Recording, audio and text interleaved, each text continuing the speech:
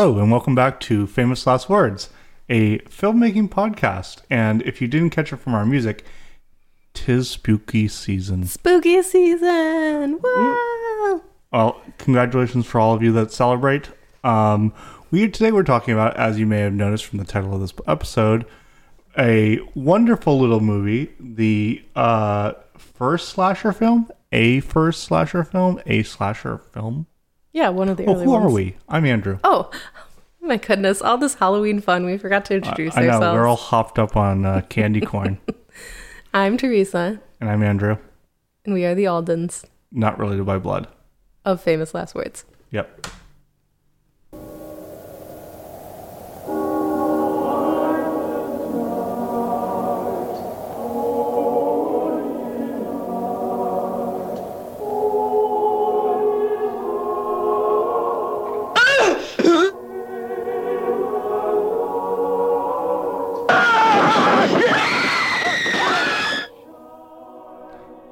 So we're talking about the 1974 classic, granddaddy of them all, slasher film-wise, Black Christmas, directed by Bob Clark, starring Olivia Hussey and Keir Dullea. And this is a movie that it kind of invented. This movie has been imitated more times than you know. Mm-hmm. Yeah, so we have never seen this one until just recently, but we wanted to see it because it's on all of the horror movie lists of, one of the most influential horror films. And then also, it's usually on those countdown of great horror scenes because it has a bunch of really good, kills and moments and scenes. Allegedly. I think there's a few. Yeah. I mean, we do need to do a spoiler alert for a 50-year-old movie? Spoiler alert. There, done. Okay, all right. So this movie does a lot of things that had not been really done before, like POV of the killer and the effect of the camera basically being carried by two people on either side, which was made famous by Evil Dead. There's a lot of these effects in this movie that were kind of done for the first time, or the most notable time at least. And this movie directly influenced Halloween, John Carpenter's Halloween. But yeah, you did a deep dive into the trivia for this movie. What did you learn? I looked some things up. Okay. Well, just that it did inform a lot of slasher films to come. Like you said, the camera techniques, the storytelling, the sound design. And then also it was probably pretty, this was not in the trivia, this is my inference. It was probably pretty influenced by cinema giallo, they were happening at the same time. They do a lot of the same things. That was also, Italian cinema came over and influenced American slasher films. So both of Black Christmas was probably the first to sort of be similar to Italian giallo. With, yeah. And then also kind of influence, the ones we know now, like Halloween, Friday the 13th, all of them. Yeah. And so this one, the one thing I did read in the trivia was it very much directly influenced Halloween to the point that Bob Clark and John Carpenter knew each other. They worked on some things together. And John Carpenter had asked him, would you do a sequel? And he was like, yeah, I'd love to. I had this idea about Halloween night where the killer, who you don't really know who it ends up being, ends up in a mental institution and then escapes on Halloween. And then that was kind of it. Sounds familiar. That was enough to get the wheels turning in John Carpenter's head and made one of the best slasher films of all time, Halloween. The best slasher film, in my opinion. In my opinion, too. Yeah, but we'll maybe talk about John Carpenter in a future episode. Bob Clark is known for another Christmas movie, ironically. He's known for A Christmas Story, which came out only 9 years after this one. Mm-hmm. So, which was really funny because we turned this film on and the opening credits is playing and it's a house and it's very beautiful, Christmas lights lit up. And I was like, man, this is exactly like the ending credits of A Christmas Story. And then you were like, yeah, because it's Bob Clark and he did the Christmas Story. Right. Yeah. So I didn't even realize it at first, which is so weird. Yeah. I thought this movie it's this movie is like a lot of the movies like of the 70s, horror movies of the 70s, and it's a little bit in Halloween, but maybe it's more noble when it doesn't appear. There's some really, really poor acting. Like horror had I was reading the book and I'll fact check it when you start speaking. But I was reading a history of horror book, and up until kind of Halloween, horror was also connected to some sort of campiness that was like more associated with the genre. Like horror films that were more serious about what they were doing was connected to a European kind of cinema. Like American horror films, if you think about like Nosferatu or Phantom of the Opera, particularly, they're very, very different. They're both excellent examples of silent movies, but like there are parts of Nosferatu that are actually still scary to this day. And the thing with Phantom of the Opera is it's a little bit campy. And like Phantom of the Opera made under the studio system, Nosferatu made in Europe. And so there's this like American relationship to campiness that existed inside of horror films. And that people like Bob Clark and John Carpenter grew up with this aesthetic. Like, think of the Universal monster movies. Those are all incredibly campy. Yeah. And, like, they deal with serious themes with camp. You know? Yeah. I agree with that. I think that in the mind of these young directors like Bob Clark and John Carpenter, there need to be a little bit of humor because that was part of the DNA of horror movies. And we only now know it, like, looking back on a 50-year-old movie now, it really makes it stick out like a sore thumb because those slasher period movies changed our relationship to camp in the horror genre. Like, there's still a little bit here and there, but widely, like, if we think of like horror movies made today, like there is not a ton of camp anymore. There's just a little bit of comedy. Well, no, I disagree with that. Oh, I think the horror films we watch, there's not a lot of camp. I think there's a whole subgenre of like campy horror films out now that we just don't watch that much of. I don't know. Comment. We have found something we don't agree on. Because I think like the most popular movies of the horror genre that are made right now are usually like the Conjuring universe movie, like The Nun and all those movies. I don't think there's that much campiness in those movies. Well, you just said the most popular ones out now. So mainstream mainstream horror is less campy. And Get Out, Us, neither of those are very campy either. That's mainstream. They're mainstream now, mainstream horror. Right. Like, I'm talking about B movies. They're so campy. They're like ridiculously campy. And so maybe it's just split itself into like two different categories now more so than like blending a camp and kind of serious or popular films. But yeah, no, I know what you're getting at, but I mean, I'm happy that it's like veered a little bit away from campiness, the mainstream stuff, or like the newer horror that people seem to be interested in. You almost have like the intellectual horror and like psychological thriller, and then you have like the Blumhouse, like really in your face, meant to scare you. Mm-hmm. Maybe that's like the new version of the campy ones. But I don't think any of those movies would be described as campy like Insidious, or what was that one that we watched with Ethan Hawke in the Super 8 movies? No, I didn't say they are. Oh, I'm saying like that's like what people are into right now. Like that's the mainstream. But maybe in the 70s and 80s, mainstream was like this like horror, campy comedy thing. Yeah. Because the other thing I read is that Bob Clark like heavily rewrote the script for Black Christmas to do a few different things, to leave the killer unknown, to have an ambiguous ending, and then also to inject some humor into it. Yeah. So that was intentional. Yeah. Can we talk about the ending of this? I mean, yeah. Well, before we do that, it's interesting too that movie made in 1974. So the Vietnam era is going on, and America in some ways is still in its innocence. Like it's an awakening period.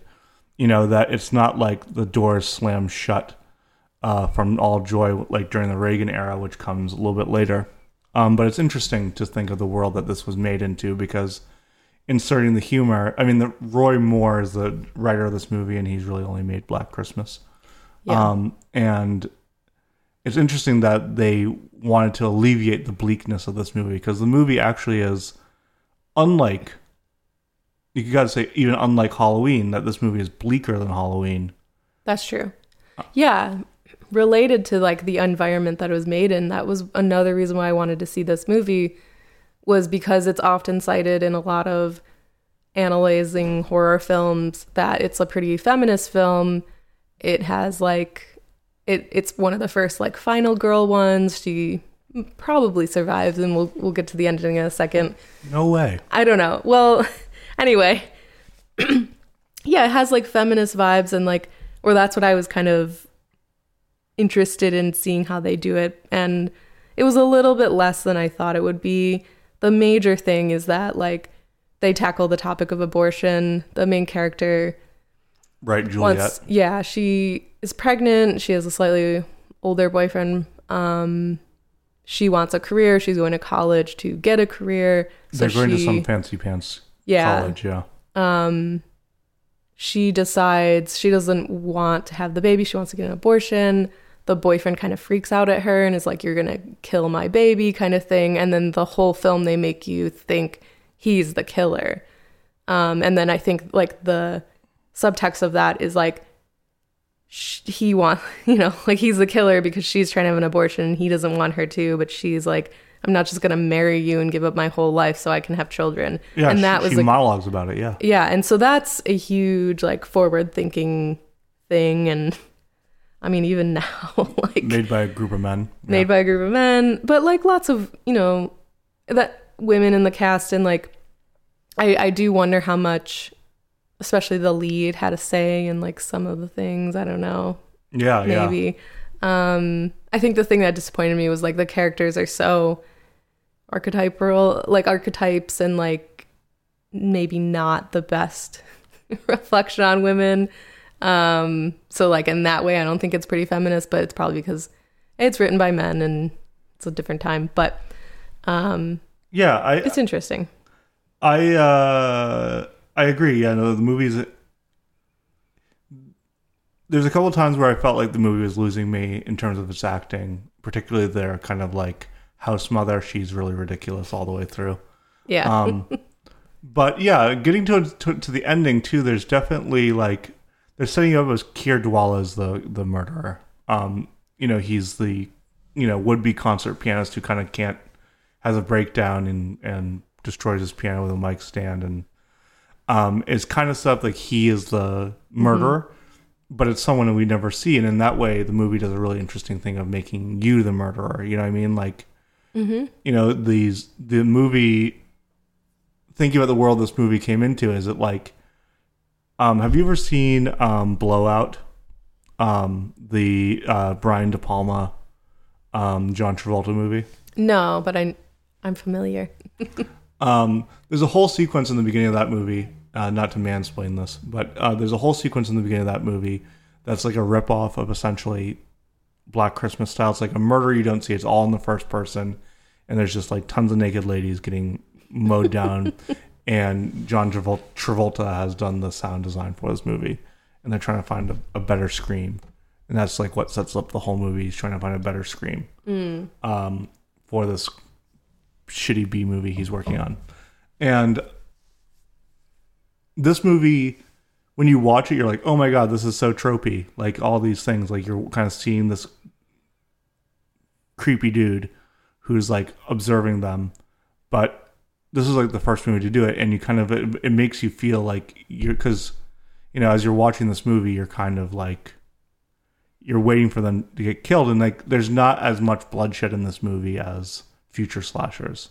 Yeah, like there's a lot of like time spent on the plot, on the abortion plot, and the like their relationship. There's a lot of time spent. Yeah, I actually really appreciate a slasher film without a ton of gore and blood, and like I like their kills. Like they're pretty creative. The first one's great. Yeah, no, even like it's a little cheesy, but the glass menagerie, like stabs her with that glass thing. You don't see too much of it. Like you let your imagination figure out like what is going on. I like that, like letting your brain fill in the gaps. Yeah, there's a lot of this movie that exists in your head. Right. Yeah. And that's really, really interesting. Yeah, no, I kind of like this movie. Do you have any final thoughts? Yeah, and then I think just two things related to the ending is it is one of, like, the big twist in this film doesn't feel like a twist anymore because it's been so done, but it's the whole, like, the caller is coming from inside the house. Like, the killer, in addition to killing people, is also, like, calling them and making, like, obscene noises, and also, like, literally the audio of him, like, torturing, killing the women, which you, like, kind of piece together as it goes. Right. So it's, like, pretty obvious that it's going to be, like, we traced the call and we found that the killer is inside the house. And the tracing stuff is actually pretty cool because they're actually tracing the call, like, following all these switchboards. It's really cool. I don't know. I like that. I like that part a lot. I was like, oh my God, they're literally tracing. All these mechanical, with wire. Yeah, it's cool. So, like, I could see that being a little mind-blowing when it came out because that was even... This film was prior to When a Stranger Calls, which is another, it's coming from in the house, but I think that's even better because Black Christmas, like, kind of gives you a lot more hints that it's happening from inside the house, and, like, When a Stranger Calls, you have no idea until it happens. I will say, yeah, when I saw When a Stranger Calls, we watched it together for the first time as, like, a Walmart, like, the first one side of this disc is When a Stranger Calls. The other side of this disc is When a Stranger Calls 2006. That's right. And, like, the first, like, half hour, like, essentially the opening act of When a Stranger Calls is terrifying. And I think what happened was, and why they approved upon the Black Christmas thing, is in Black Christmas, they're just saying whatever bullshit on the phone, and they added it all in post to make it, like, creepy and sexual and kind of, like, whatever. But in When a Stranger Calls, it's, like, part of the plot in a really tangible way that, like, makes you even more freaked out. Yeah, When a Stranger Calls, that whole opening sequence. Yeah. Here you go. Really Here comes a bold statement. And if you're still with us on minute 17, you get to hear this bold statement. Tell your friends about the podcast, by the way, please. Is that it? When a Stranger Calls. Stop. I'm trying to use my brain hole. The opening of When a Stranger Calls is only matched by Raising Arizona in, like, its completeness of, like, doing exactly what it wants to do, but not being appreciated as, like, some of the greatest moments in cinema history.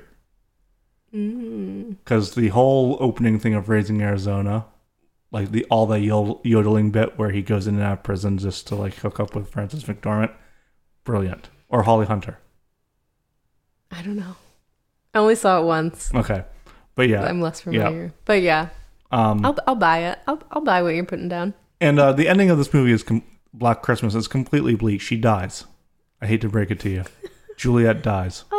You don't know. Like, they just left her in a room unconscious by herself with a killer in the murder attic. Came down at the end. We don't know if he came down.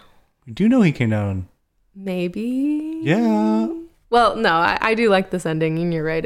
She dies, but it's nice to, like, it's nice for it to be a little ambiguous because, like, she makes it out. You think everything's fine, and then you're like, oh wait, the killer's still out there, and we don't know who he is, and will he kill her while everyone else is leaving her alone for some stupid reason?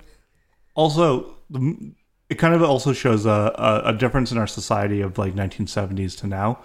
Is they were really, really okay with asking a lot of questions of the audience and not answering them at the end. Who is this guy who's murdering them, or woman? I think it's a guy. Who's this person killing them? She straight up murdered Kirdwalla because she thought he was the murderer. That's true. And it all happens off screen. We don't see him struggle, but she murdered the shit out of him. That part is the scariest part of the whole movie, is when she goes into the basement. I'm like, something about basements. They're always creepy no matter what you're doing. Yeah, and I wonder if Jonathan Demme had seen this movie when he did the basement sequence of Silence of the Lambs, because they're kind of similar in a weird way. You know what I mean? Like, because there's also that. Also, you know, Kirdwalla is not the murderer because it's never from his POV in that ending sequence. Oh yeah, that's a good point. But yeah, I mean, this movie was a little underwhelming in terms of everything we've heard about it. However, I do sort of recommend it. I think it's a classic, and, like, it's good to see the parts that they do really, really well. And yeah, it's not a bad watch. Yeah. And that history of horror movie I was talking, or history of horror TV book I was reading is called Lost in the Dark by Brad Weissman. It's a really, really good one. We have a mailbag question. Get your hand off that trigger. Okay, who's our mail question from? Mr. Henry Harrison. What is the best way to overcome writer's block? This has nothing to do with horror films, Harry. Well, he probably wrote it when, in August or something. He doesn't know this is spooky season? Doesn't know it's spooky season. How to overcome writer's block? Mm-hmm. Just write. Yeah. You could give a more positive answer. Write like no one's watching. I think it's important just to write. Give yourself, my rainy day thing to write about is if I can't write about anything else, just write about something in somebody else's world. It just lets you get dialogue out. It lets you get ideas out. What else went on Yoda's planet? Yeah. You could also look up a writing prompt online, or AI will provide writing prompts. Yeah, and ChatGPT is good for that. You could just get a scenario and then write a quick little thing about that scenario and not have any pressure about what it needs to be or what it's for, and just write something, whatever, silly or whatever you want. And Sarah Silverman said is write the worst possible scene you possibly can. That's how she breaks writer's block. That's a good one. I like that. I will say that, and this will out me as a nerd, I think it's important to writing is any sort of activity you do that's mental, physical. It helps if you do it on the regular. You can't expect to deadlift 300 pounds if you're not working up to it in the gym, right? So if you want to write, you got to practice writing. You can't just do it all at one day. Write every day, even if it's bad. Some days it's caca. Nothing. Yes. Sorry to use that such language. I know, I'm offended personally. Yeah, we should, this is an explicit episode. All right, well. So, play that outro music. So, whenever you're ready, keep writing. Keep fucking writing. that chicken. So, this has been Famous Last Words. Teresa's passed out. My name's Andrew. I'm Teresa. Happy Halloween. Happy spooky season.